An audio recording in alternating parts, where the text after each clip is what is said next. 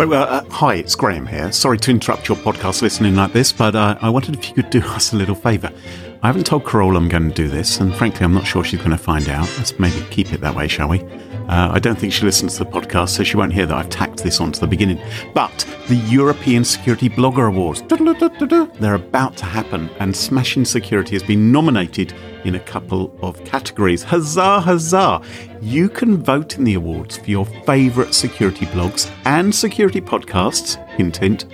But you've only got a few days before the voting closes, so do it today. Do it now. Hit pause. Oh, not before I've told you the URL. It's smashingsecurity.com/vote. That will redirect you through magic to the voting form. And, well, hey, made the best podcast co-hosted for the last 6 or so years by a Brit and a Canadian win. Yeah, over to you. smashingsecurity.com/vote. Thank you very much. We love you all, at least the people who vote for us. But for now, back to your normal service. And sorry about this interruption.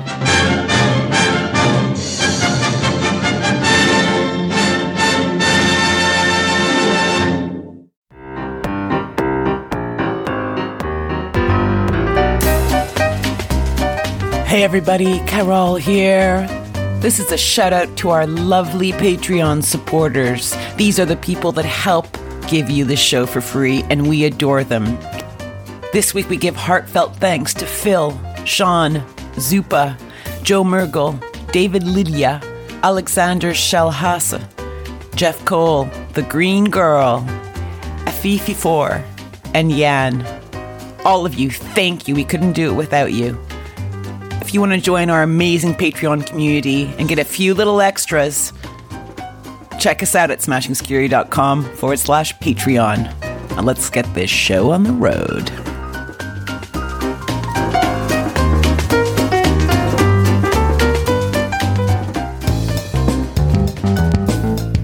They used it on almost 5,000 employees. Okay. And boy, were they pissed. Yeah, they were loving it. They were loving it. They're like, this is a great use of my time. This is helping me with my bonus. Thank you very much.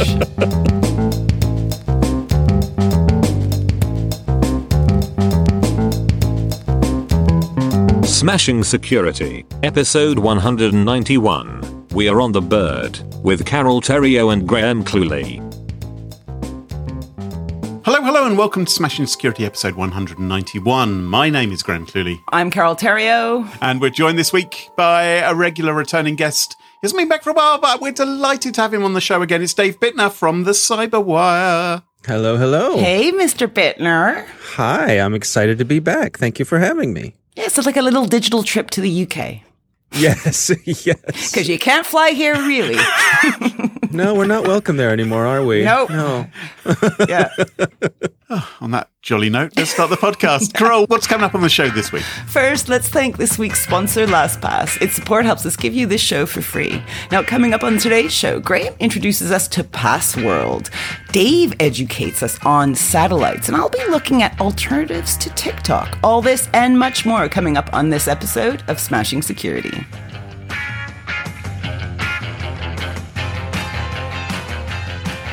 Now, chums, imagine waking up in the middle of the jungle on a dark, spooky night. You can tell you lived in the suburbs.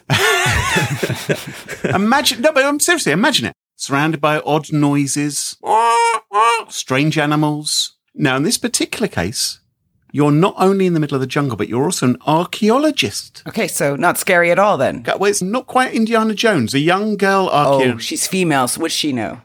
Well, no wonder she's afraid. God. Anyone could be afraid. Well, look, she is exploring the jungle. Her name is Soma, and she's hunting for ancient lost statues. And she's about 60 pixels high. I just want you to picture her because I'm describing a new video game, called Passworld. Password with an L shoved in order to make it Thanks for explaining. Yeah. Well, in order to make it harder to spot, probably, if you're trying to crack the password. They put an extra letter in. Developed by the researchers at, is it Tata Consultancy Services or Tata? Tata. They're a big. Is it How's Tata? it spelled? Or potato? Tata. I think they're a big Indian firm. Tata. Tata, you think? I'd go with Tata, yeah. Okay, anyway, this chap, Gokul Jayakrishnan, is a researcher at Tata. Oh, I can't remember. Anyway, there. And in recent days, he explained at the Usenik Symposium on Usable Privacy and Security all about this video game that he's been writing. And the reason why he was talking about it at the conference is that this game was designed in order to find out how helpful games could be at helping people choose better, stronger passwords. Well, gamify the password selection effectively. Cool. So I went and watched the video, and we'll put a link in the show notes. And there's also Good research, Graham. Good research. Thank you very much. And there's also a technical paper which you scanned, which I scanned quickly. Which you made in a paper airplane with your son for it. Yeah. Okay. Good. And because you're probably wondering what kind of game it is, right? Well, it's like a platformer from about 1992. Is the best way to describe it. You've got your little character of Soma with her lockdown hair and a satchel on the back. She looks adorable. She is adorable. She looks like Dora the Explorer. She does. Yes, she does a bit, yes. And she jumps from platform to platform, and she picks up little tablets, not tablets you swallow, but stone tablets, which have different mechanisms for making your password harder. Is this made by Mormons?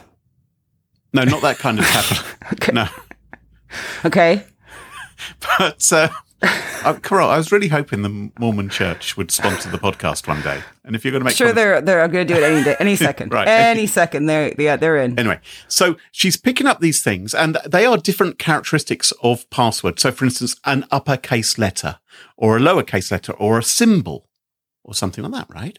And as she's dotting around, she will occasionally bump into a wild animal. So she might bump into a fox. Ooh, scary. God, she must be so scared. Right. And so the fox, rather than, I don't think it bites. Imagine, thank God it wasn't a skunk, because then she'd probably be terrified. There is a raccoon.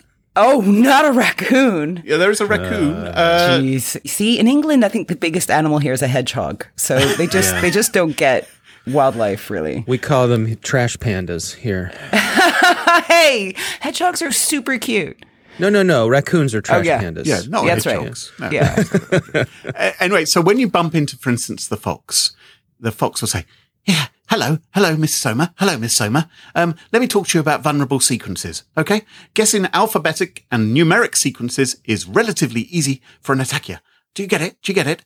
And so they explain some rules. And so what they say is don't use letters in sequence like X, Y, Z, and don't use numbers like 4, 5, 6, 7, because it says that's the kind of thing which I know how to crack in a password, right? So if I understand you correctly, yes, they have created a game that teaches the average Joe in the street how to select a strong password, because people may not actually know.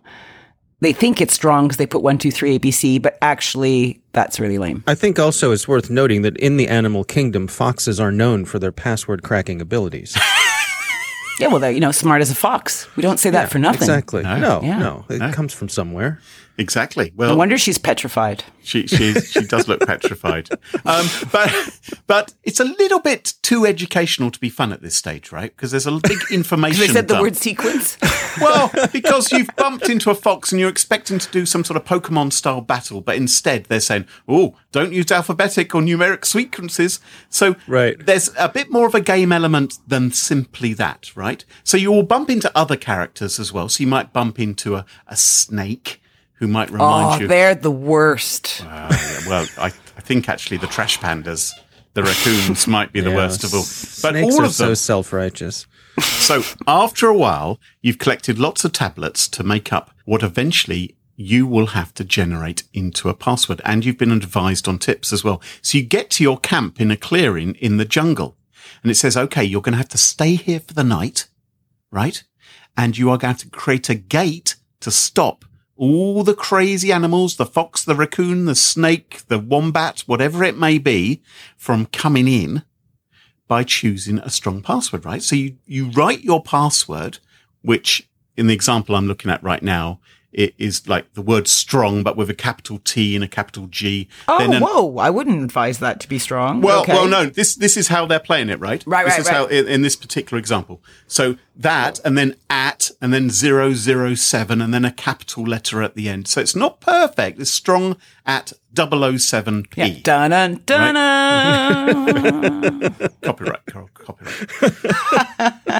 And so during the night, each animal comes up to your gate and it tries to get through your password. It looks at the characteristics and it will say, ooh, you haven't got an alphabetical sequence there. So it's not 1, 2, 3 and it's not XYZ, or you don't have more than 2 repeating letters, or you haven't just got a dictionary word with a number on the end. So they will sniff out and try and get past. And so there's a little gamified little element there trying to get you to build a stronger password to keep the bad animals out of your camp.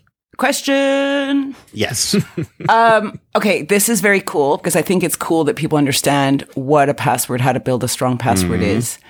Surely the way to win this game is to have a password manager and then just cut and paste the automated generated password that they provide. It is. And don't call me Shirley. Well, yes, that is the way to win the game. But Carol, See, I'm smart. the real win Yeah. is for employees to have strong passwords, isn't it? Right? This is being Jesus used. in the house. This was used inside Tata, whatever. Inside, Tata. they used it on almost 5,000 employees. Okay. And boy, were they pissed. Yeah, they were loving it. They were loving it. They're like, this is a great use of my time. This is helping me with my bonus. Thank you very much. So they did this on 5,000 employees. And what they did was they measured the passwords. They looked at them and they also not only looked to see if people were choosing, how diverse the passwords were. And they say that afterwards there was an increase in password diversity. And apparently there was a 77% reduction in the use of common organizational terms, and many fewer employees were using blocked terms in their passwords. But they also asked people whether they could remember their passwords. So there was a diversionary game. So after you've survived 2 nights in the camp, they then got you to do another game, which is, okay, you're now going to have to get loads of twigs and make a campfire, right? You have to get twigs and put them in the right order and start a little spark off. Mm-hmm. And having done that, they then went back to the people unexpectedly and said, so what's your password? Do you remember it? Right? And was the right answer no? What? Because I think it's very good if people don't remember their passwords. Then they don't reuse them. Well, Again, password. I'm so sorry. Password managers are good things. I'm wondering if the variation in the strength of their password was the result of the employees banging their heads against their keyboards in frustration. you know what? Password managers are obviously great, right? And we're clearly big fans of them on this podcast. Us but there too. Yeah, and there are. It has nothing to do with the fact that they sponsor both of our shows. But there are circumstances where sometimes you do need to remember a password. So you need to remember your master password, for instance, right? You don't put your master password, well, you can do, I suppose, inside your password manager. I wouldn't use your master password inside the game either, just like no offense or anything. I just think that would be, but there does need to be the ability sometimes to come up with a strong password which you remember rather than entirely relying upon your... Okay. True. Yeah. I understand what you're saying. However, I have to remember a lot of things. Right? I think most people now have to remember a lot of things they don't want to remember. PIN numbers, passcodes, digital door opening stuff. There's just too much. And if you don't use the same one, and so this is doing it just for fun, asking me to remember a complicated password. It's not doing it just for fun. It's doing it to teach people better password practices. I'm all for that. I just don't know if the having to remember the password is important. Look, don't get so upset if you fail. I'm not crying. You're not going to. Now, they did do a survey because Dave said, "Oh, this sounds so much fun." They did do a survey. They claim most people said it was fun. Most loved it. I've looked at the graph. I would say 50%. Okay, well, that's said this game which was imposed upon them. Hey, that's a win. Right, Dave? That's all you need. Yeah. I just imagine, because there's nothing that employees love more than having a mandatory thing that takes them away from getting their work done throughout the day. Nothing better than that, right? It's what we live for. Yeah. I remember, Carol, do you remember way back when there was a cybersecurity company we both worked for some years? Oh, yes. I thought. Do you know what I'm going to talk about? Yes, I know exactly what you're talking about. So you tell people about it. It was a game where you were playing the IT admin person. That's it was right. like a 2D game, right? It was flat. Yes. And you had to run around the building and get all the computers fixed before the timer went out. That's right. And the idea was you play this game so that you can become a better IT person. Unfortunately, it wasn't very fun. It wasn't very fun. It was actually because an IT request would come in the game saying a vulnerability has been discovered on this computer, and you'd have to get server up, or something. You'd have to get up from your desk, and you'd have to walk to the lift and go up in the lift to the floor where the computer was and press a button and then come back to your IT department. It was basically their job. But in a game form, it's like, oh, here's something to... But you know what? Hey, here's something you'll want to play. In defense of that, Animal Crossing is effectively go around and stay alive, get some fish, get some bugs, plant some flowers. And when people seem to play that a lot. You too can live the exciting world of IT tech support. Yes, well, now it makes sense because now everyone's under lockdown. She was before her time, the one who created the game for that company that we don't mention. Yeah. Yes. Anyway, so Passworld, I don't know if it's going to be released for other people to try out inside their organization. It does look a bit retro, so there may be some pushback from workers for that. But it does have this great. What, they're going to go like, hey, the graphics are shit, so we're not playing. I like the memory test because it reminded me there was a world leader who recently demonstrated his magnificent memory, remembering the words person, woman, man, camera, TV. And he did it a few times just to show everyone that he was worth re-electing. It is extraordinary. Incredible. So I think I think Passworld may have a future. And that is why it's not my pick of the week, but it is my story today. Yeah. Speaking of memory, Graham can't remember what part of the show we're in. I know. Because it had so little to do with security. Right. Well, dear me. Dave, what have you got for us? Well, let's take a little trip back in time, shall we, together? Oh, here we go. Yeah, because I didn't do that this week. Yeah, thank you. Back in my younger days, when I was fresh out of college, I believe you all refer to it as university? Yes. Or Polytechnic, depends where you went. Yes. Okay. Thank you. I worked in the TV business, and one of the entry-level jobs that was available to folks who were fresh out of school was being a tape op, and that stands for tape operator. And this person had basically two jobs during a live TV show. One was to hit the record button on the broadcast VCR before we went on the air to record the show. And you'd be surprised how often tape ops forgot to do that, or so you find yourself leaping across the room to smash the record button to watch the reel start spinning.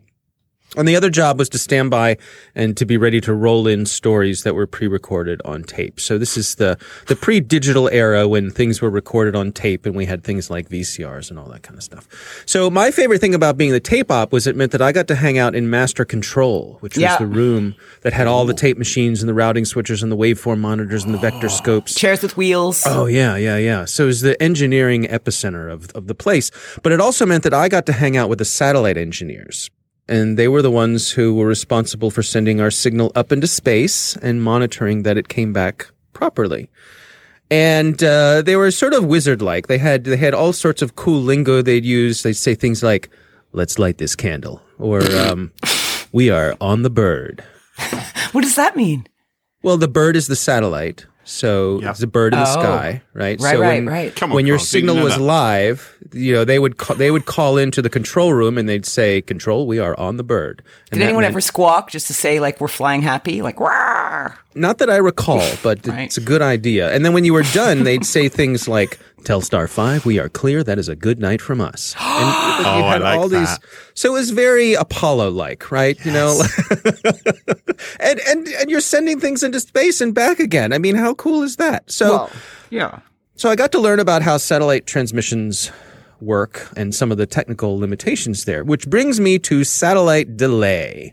So when a satellite is in geosynchronous orbit, that means it is about 36,000 kilometers from Earth. And that means that a round-trip signal at the speed of light, which we all know, thanks to Eric Idle, is the fastest speed there is, takes about half a second. And the delays can add up. If you have multiple hops, the signal goes up and down from multiple satellites. And I think we've all seen this where you'll have a news anchor who's speaking to a reporter who's somewhere on the other side of the world, and the news anchor will say, Bob, what do you think about this? And there'll be several seconds of delay before we see the reporter reply. Hey, Graham, maybe that's our problem when we've cock on the phone, right? We have a satellite delay because normally it's like hello, over, hello. Yes. Are you there? Carol and I seem to have a communication problem. Yeah, that's what it is. Yeah. That's what it is. It's satellites. Okay. Right. Yeah. Right. So I took us all on this little geeky side trip to bring us back to the modern day where there are people who get their internet via satellite. There are situations where if people live in rural areas where they can't Your 5G tower has been burned down. Right, exactly. But there are also, for example, maritime uses of people out on ships, cruise ships. Also, if you're using the internet on an airplane, which I think probably most of us have done, that's being serviced via satellite. I think most of us have done it once and then thought, I'm never doing that again. Right. Not at that price. Yeah, exactly. So there's a researcher named James Pavor. He is a PhD candidate at Oxford, and he presented at Black Hat and DEF CON on research that he and his colleagues have been doing on the security of satellite internet. All right. And there's a really nice interview with James over on the Security Weekly podcast. I'm trying to get him on our own Research Saturday show. So we'll have a link to that. Interesting interview. You can get his slides and all that sort of stuff as well. But basically what James and his team have been looking at for the past couple of years is the security or lack thereof of satellite internet.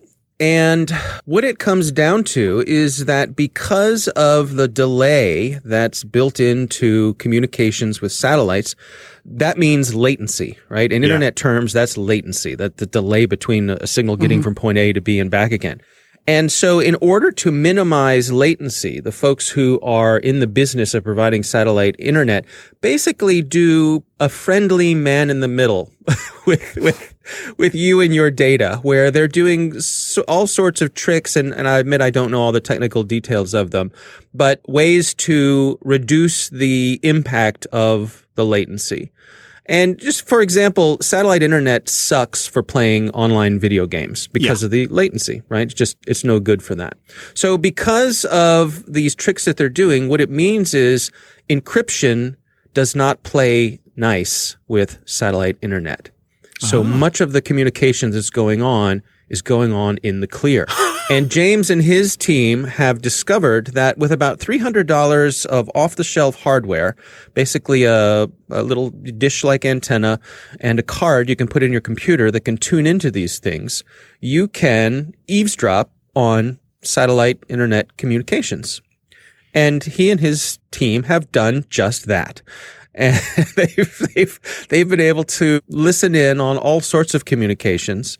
They said particularly things from airplanes are interesting because who is doing communications from airplanes? Who's dropping the money, the expense, and who finds it important to keep doing their business? Well, it's business people. Yes. So when they can find a downlink from an airplane, typically that can have high value stuff in it. It can have passwords and corporate information and all that sort of stuff. So yeah, in short, basically, it's very, very, it'll add more latency to satellite communications if were those communications encrypted. Is that basically? Correct. Yep. Yeah. That is basically it. And so in order to make satellite internet usable, to make it palatable, to not make it even more miserable than it is, in most cases, they do away with the encryption. And so that allows other folks to be able to listen in.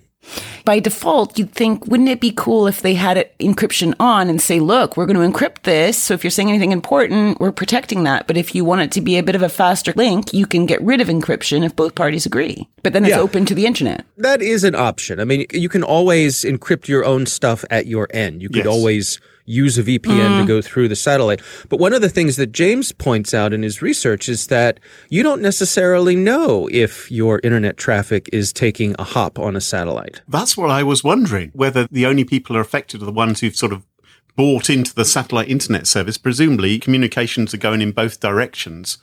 Right. If I'm sending information to somebody, if they are remote or if they use a satellite internet link, that information could maybe be intercepted at their end as well. Absolutely. Absolutely. And the way that satellites work is the signal that they send back down to Earth is huge. They're covering a large swath of the planet. That's why they work. So it's not like it's a direct sort of laser beam between point A and point B. This signal is coming down and hitting entire continents. Yeah. So anybody with an antenna can pick them up and try to pick out what could be going on within them. So really interesting research Well, from James. If you want to dig into it quickly, I recommend the Security Weekly podcast video. Hang on a minute. This James chap, right? And I'll go and listen to the podcast and hopefully you'll get him on a future show of yours as well. Has he come up with any proposals as to what can be done to better handle this? He has. In fact, he and his team have come up with some ways to deal with both the delay and the security. One of the things I learned about this that was fascinating to me, being an old video guy, is that a lot of the digital communications for satellite internet is basically been grafted on old video standards. They're using MPEG-4, which is a tried and true video standard, and they're basically grafting on data channels onto MPEG-4 standards because that's what the satellites are used to seeing, right? That's what the satellites want to see, are these MPEG-4 streams. So, of course, it just really fascinating work here. It reminds me a little of something Pentest Partners were talking about in the last few days, which is Boeing 747s. Apparently, their critical software updates are delivered by 3.5-inch floppy disks. Yeah. And, yes. Well, that's actually, I think that's probably pretty safe these days. It may well be safe, but it really shows you that, technology can move on, but in some of the hardware we're using, some of the standards we're using are really still quite old. Well, I think the idea is prevalent, especially in big organization, that better the devil you know, right? So the system we have may not be the cutting edge, but we know how to work it. And we're not in that shit show of something's been exposed and things would definitely be worse if satellites suddenly couldn't communicate with us because we decided to upgrade the encryption or something, if we goofed up that. So I imagine there's a lot of nervousness about doing things like that. Exactly. It's hard to just go up there and fix them. That's what your satellite engineers really should have done. That's what would have impressed me. If they said, I'm a satellite engineer, you thought, gee, wow, you're going up in your suit. A giant slingshot, No, Elon Musk could have thought about this, right? And he could have sent someone up in his car when he sent the car up, and they could drive around and go fix all the satellites. So, Carol, to that point, the constellation of satellites that Elon Musk is putting into orbit right now, thousands of satellites, but these are not geosynchronous. These are in very low Earth orbit. Right. Why? Because being closer to Earth, there's less delay, less latency. Does that mean it's going to ruin our night sky? Are they going to be aligned so it spells Elon Musk is the best? Yes, astronomers are already up in arms. No, seriously. I bet they are. They're blocking my view of Venus. I'm just digressing slightly. I can't now. I'm fucking too rude. Carol, what's your story for us this week? Well, last week, Donald Trump, President of the United States, if you haven't heard of him, issued yet another pair of executive orders that would ban any U.S. transaction with the Chinese companies that own TikTok and WeChat. Now, those companies are ByteDance and Tencent. And he said the U.S. must take aggressive action in the interest of national security, and this executive order is going to be put in force in 40 so days. this made some people freak out because Tencent, while it owns WeChat, also owns quite a lot of games like League of Legends, Fortnite, which we know are extremely popular in the States. So people were like, what do you mean? You're going to block, what are you going to block that too? And they were like, no. Video game companies owned by Tencent will not be affected by this executive order. It's just the WeChat stuff, which is weird. If you don't trust the company, you don't trust the company. What is Donald Trump's problem with TikTok? I think it's a problem with China. Oh, I thought it was a problem with Sarah Cooper, and this was his way of shutting her up. No, but okay. I mean, there's speculation that the personal grudge he has against TikTok is that it was the youngsters, the kids on TikTok who were responsible for his embarrassing campaign rally. They booked tickets for his rally, didn't they? Yes. Yeah. Yes. So they thought, because of the TikTokers, they thought that there were going to be tens of thousands of people. There were going to be lines around the block. They installed overflow presentations with big jumbotrons outside, and then basically nobody showed up. Well, it's nice. It's predictable. It's a pride dent that he's reacting to. Okay. Yes. So that, I mean, who knows if that's true, but there is speculation to that end. But there are a number of companies out there that have banned the use of TikTok within their company organization. Mm-hmm. And the administration considers the Chinese-owned app to be potentially a security threat. And that's not just them, right? Other people have been kind of making these sounds for a number of months. Yeah, we've banned it here at Cluely Associates. Have you? Well. How's that working? Is anyone following the ban? Well, 50% of the employees are following the ban, which is me. My wife, not so much. So that means that if TikTok wants to continue working in the US, they need to find a new parent company. And one of the options was to sell its US operations to Microsoft or another US firm, or ultimately face an outright ban. Yeah. Rumors are flying also about Twitter having preliminary chats about a combination approach of doing business with TikTok, which probably now has blown up since this executive order. TikTok have not confirmed or denied it, but it's funny because Twitter, they started kind of with Vine, didn't they? Mm-hmm. Yeah, there was Vine and there was Periscope. Yeah, Periscope, that's right. I was just mulling in my mind. I was thinking if Trump really did want to kill off TikTok, then I think selling it to Microsoft might be a good idea. Because after all, look at the mess they made with Skype. Skype is shit. I really hate Skype. Yeah. Well, but it shouldn't be, should it? No. It shouldn't be, but it is. And I don't think it initially was. I think it was initially amazing. And it's just, anyway, that's a sort of distraction. Well, there's all kinds of fallout and complications with this executive order.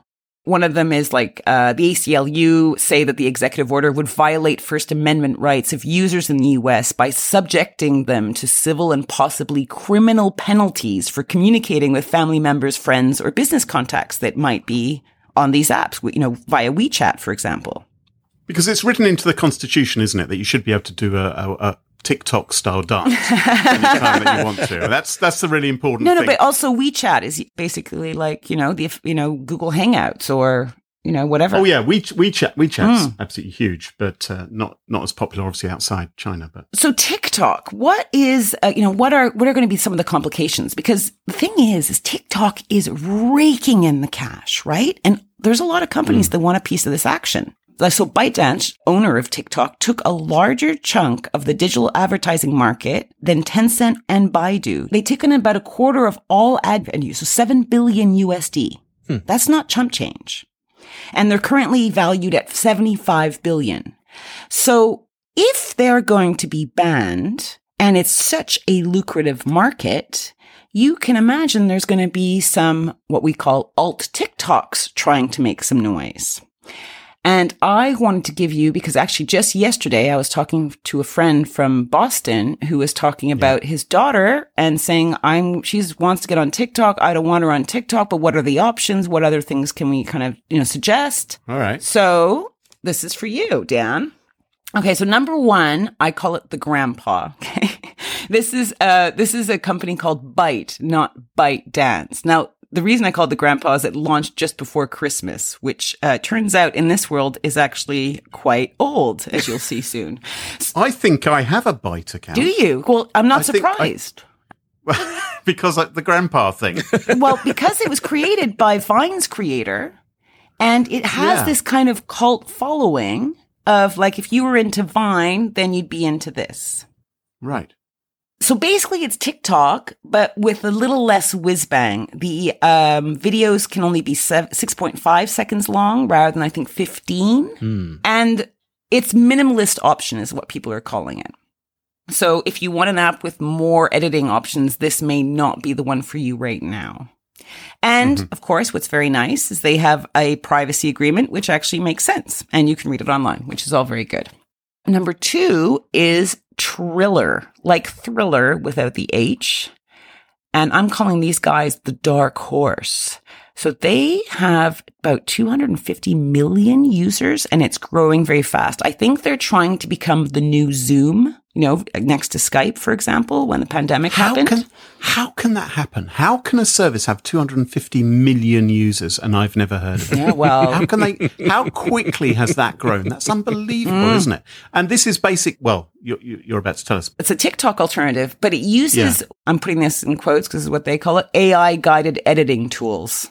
So whatever the heck that means, probably they have some helpful tips, like a little, like the Microsoft paperclip. Yeah, clippy clip going, hey, you know what's a good idea? It looks like you're trying to edit a video. Let me help. Now, what makes Triller interesting is it already has a serious foothold in the music industry, unlike Byte. So there's loads of stars that have invested in this, like Snoop Dogg and Eminem. With those ties, they're able to have a lot of flexibility. You can find a lot of songs. You can play a lot of stuff. And they are sitting atop the App Store in the US, UK, Brazil, Germany, and Australia. Wow. So that's interesting. And they've attracted recently some seriously big investors. And they're splashing out in the ad cash because their PR cash too. I've seen loads and loads of interviews with them over the past few weeks. So that's interesting. They're really trying to grab some of this market. The thing that I didn't like about Triller, however, is I can't find any privacy notice online anywhere, even though they refer to it inside their terms and their agreement terms.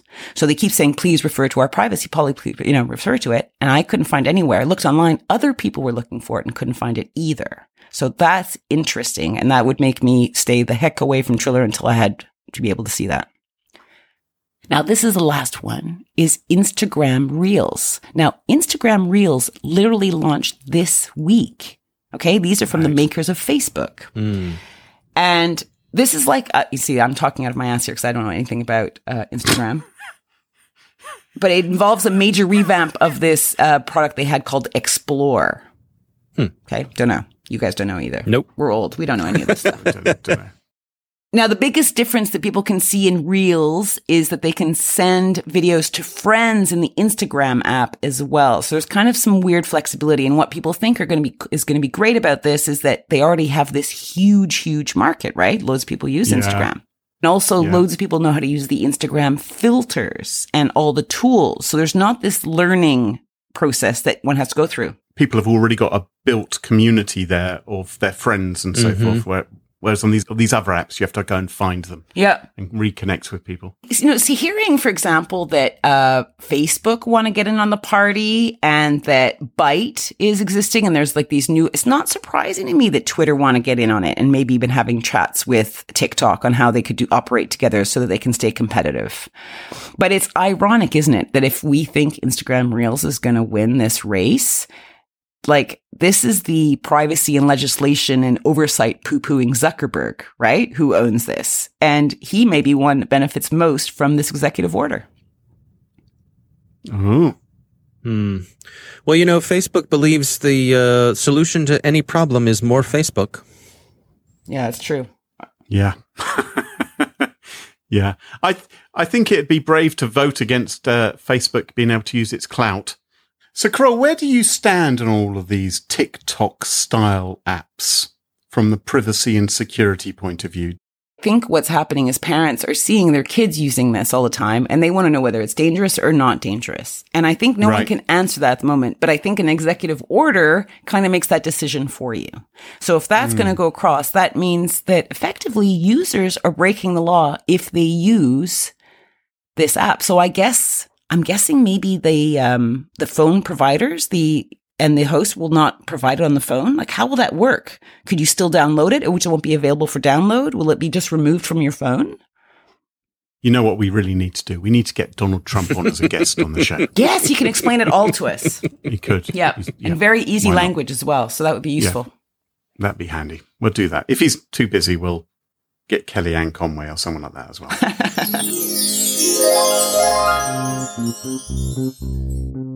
Hey, UIT security guys out there. I know that you have a tough job.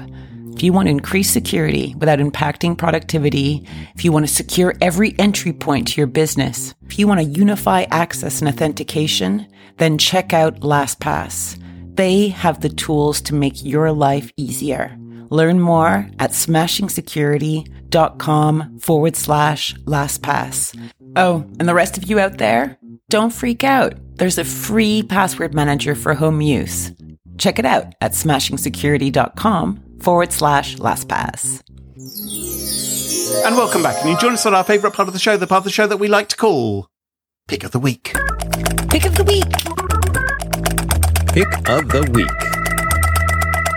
Pick of the Week is the part of the show where everyone chooses something they like. Could be a funny story, a book that they've read, a TV show, a movie, a record, a podcast, a website, or an app. Whatever they wish. Doesn't have to be security related necessarily. Better not be. Well, my pick of the week this week is not security related. Good. In recent weeks, I've been choosing a few games, trying to play games which aren't video games, because obviously I'm in lockdown with the family. We talked about this last week. Yes, we did. Yes. And this weekend, my nephew was celebrating his 18th birthday, which meant that we all descended on London. Yeah, I know, in a socially distanced, hopefully, fashion to celebrate his birthday. Unusually, he wasn't the only one getting gifts. I was actually given a present. I was given a present by my father-in-law. Okay. Turns out I am once again the winner of the best son-in-law competition, because only I was singled out for a present. Does he have any other son-in-laws? He does, including, Was he there? The father of the 18-year-old. Yes, he was. You're kidding me. And so when I quite often am recognised as the greatest. Can you just tell me why? What does he say when he says you're the greatest son-in-law? Does he list off some reasons as to why the other one is shit? He didn't specifically call it the best son-in-law prize. I see. But that's just your interpretation. Yeah. You see, this is what I deal with, Dave. You always have to question. I view it as that because I was the only one to be given a gift. And so I thought, well, obviously I'm being singled out for some reason. It's not my birthday, but I was given the gift, and it's a marvellous gift, of a little board game called, well, is it called Corridor or Quarridor? I'm not sure. Quoridor. So You're really batting 1,000 with the pronunciations today, Graham. Yeah. No, this is his new joke. He's going to be doing it for a couple weeks now. This is a strategy game made up on a 9x9 board where each person has one pawn and you have 10 pawn? One pawn as in a piece. Oh, right. Sorry. Yeah, please. And they also have 10 pieces of fence. And your mission is to move your pawn over to the other side of the board. And your opponent is trying to do the same as well. And they are placing down fences occasionally, which you cannot jump around and you need to get around. And it's surprisingly deep, is what I found. Were you using, trying to learn piano for a while? I'm still waiting until okay, so look, Carol, I wasn't going to talk about this until I've actually learned how to play the piano. Yes, I did over a year ago buy a book called Learn the Piano in 5 Weeks. And I haven't yet had the time. And I think I know why. Well, I'm meant to be practicing for 45 minutes a day, and it's more like 45 seconds a day. So, but anyway, so I'm a little bit behind schedule on that, but it does sound beautiful what I can do to my ears. Anyway, that's for another pick of the week in the future when I've mastered the piano. For now, this is quite an interesting game, and I think some of our listeners would really enjoy it. And I was playing it with adults and kids alike. You can learn the rules in about 2 minutes. And after about the third game, you go, strategies involved here. I can see just from the Wikipedia page, I think you could actually just build your own little paper or cardboard version of this. You could, but you'd have to have the little fences stand up, or just it'd be pieces of thick. But yes, cardboard. yes, you could do that if you want a little project. My little project is learn the piano.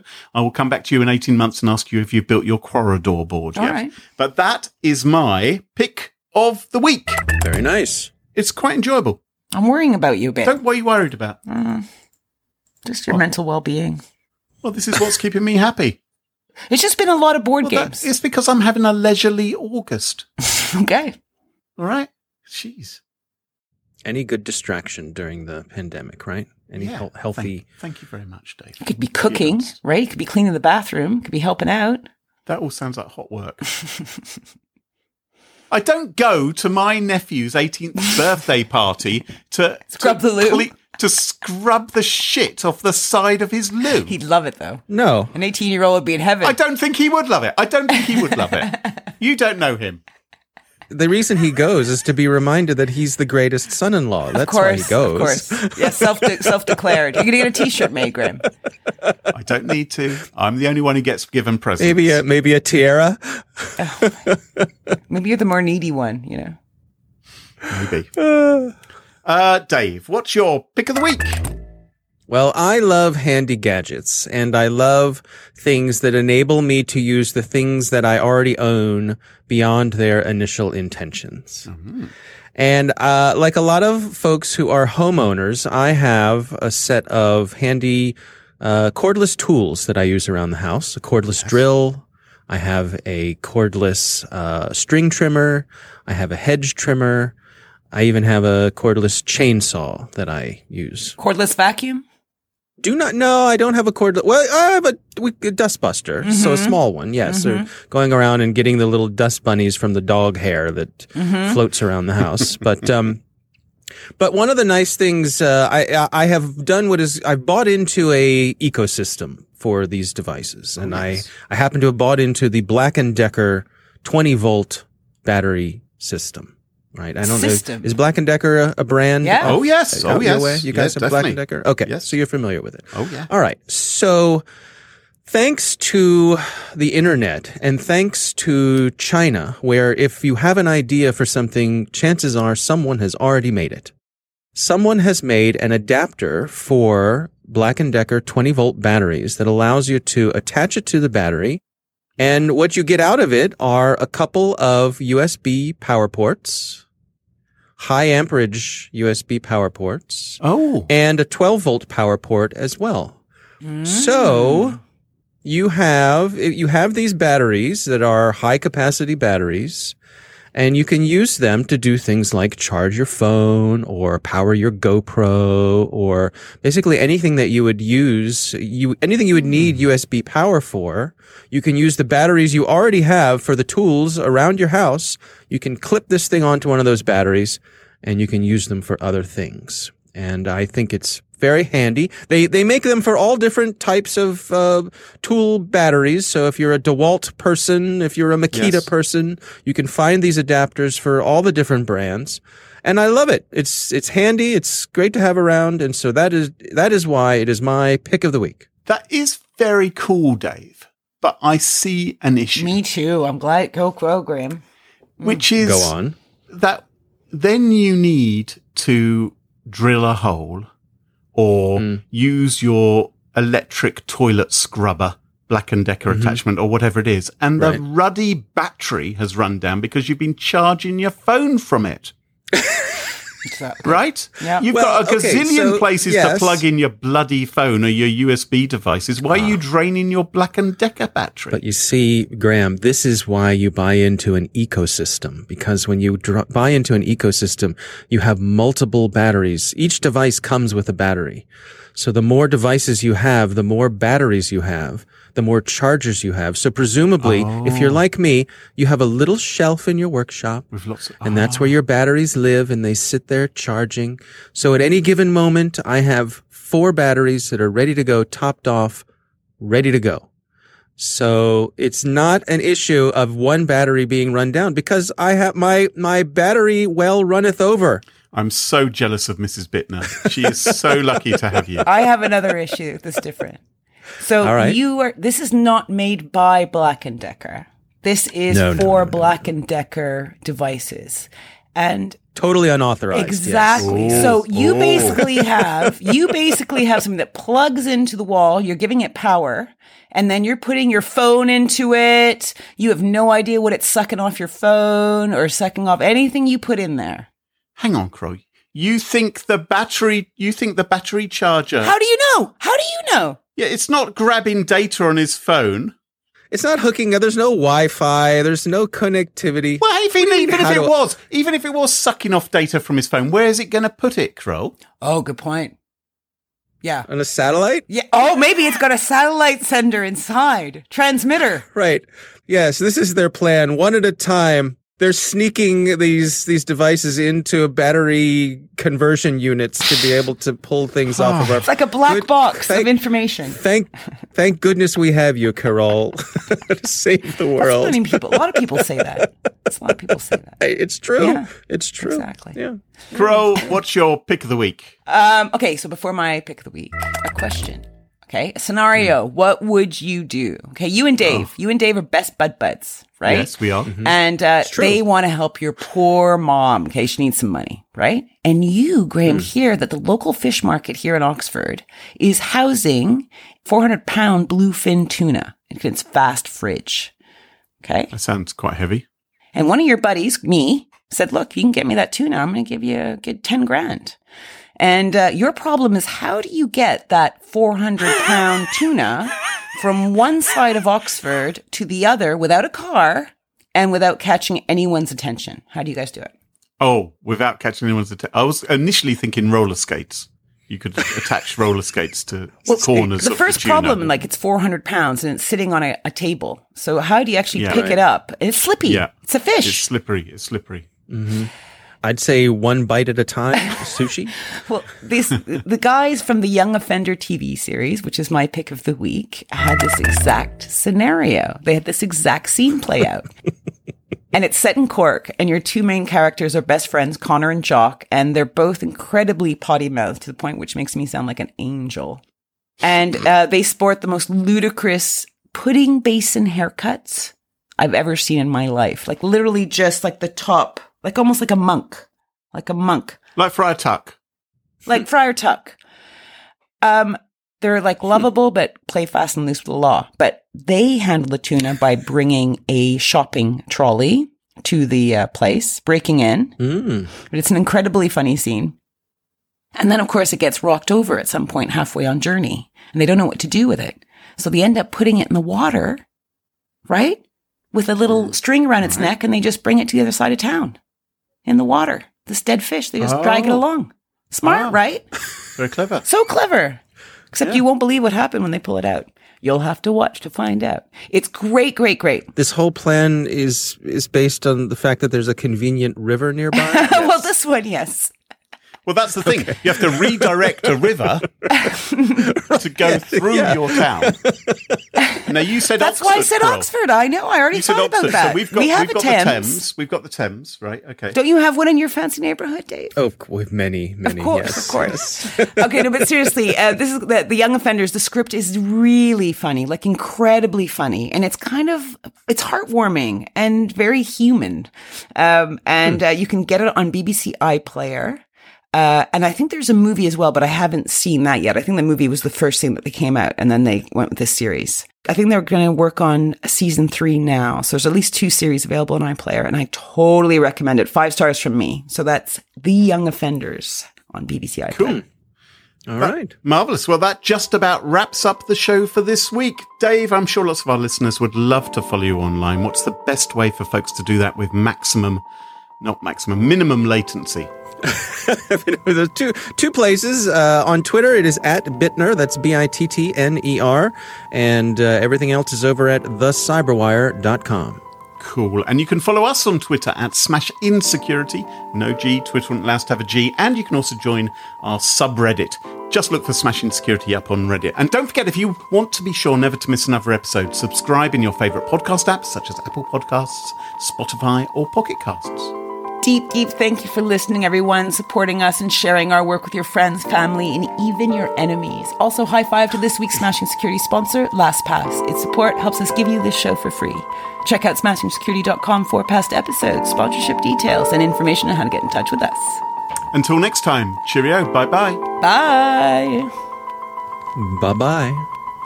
Bye-bye.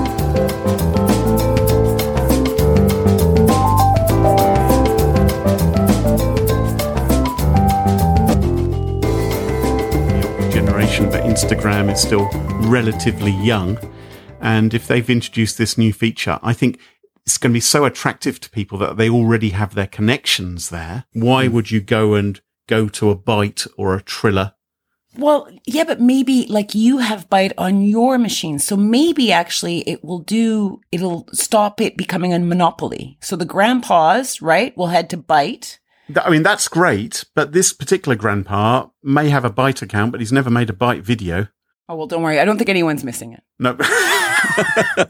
I'll let you know if they ask for it. Just pining away, waiting for the day. One day, Graham, one day. Today could be that day.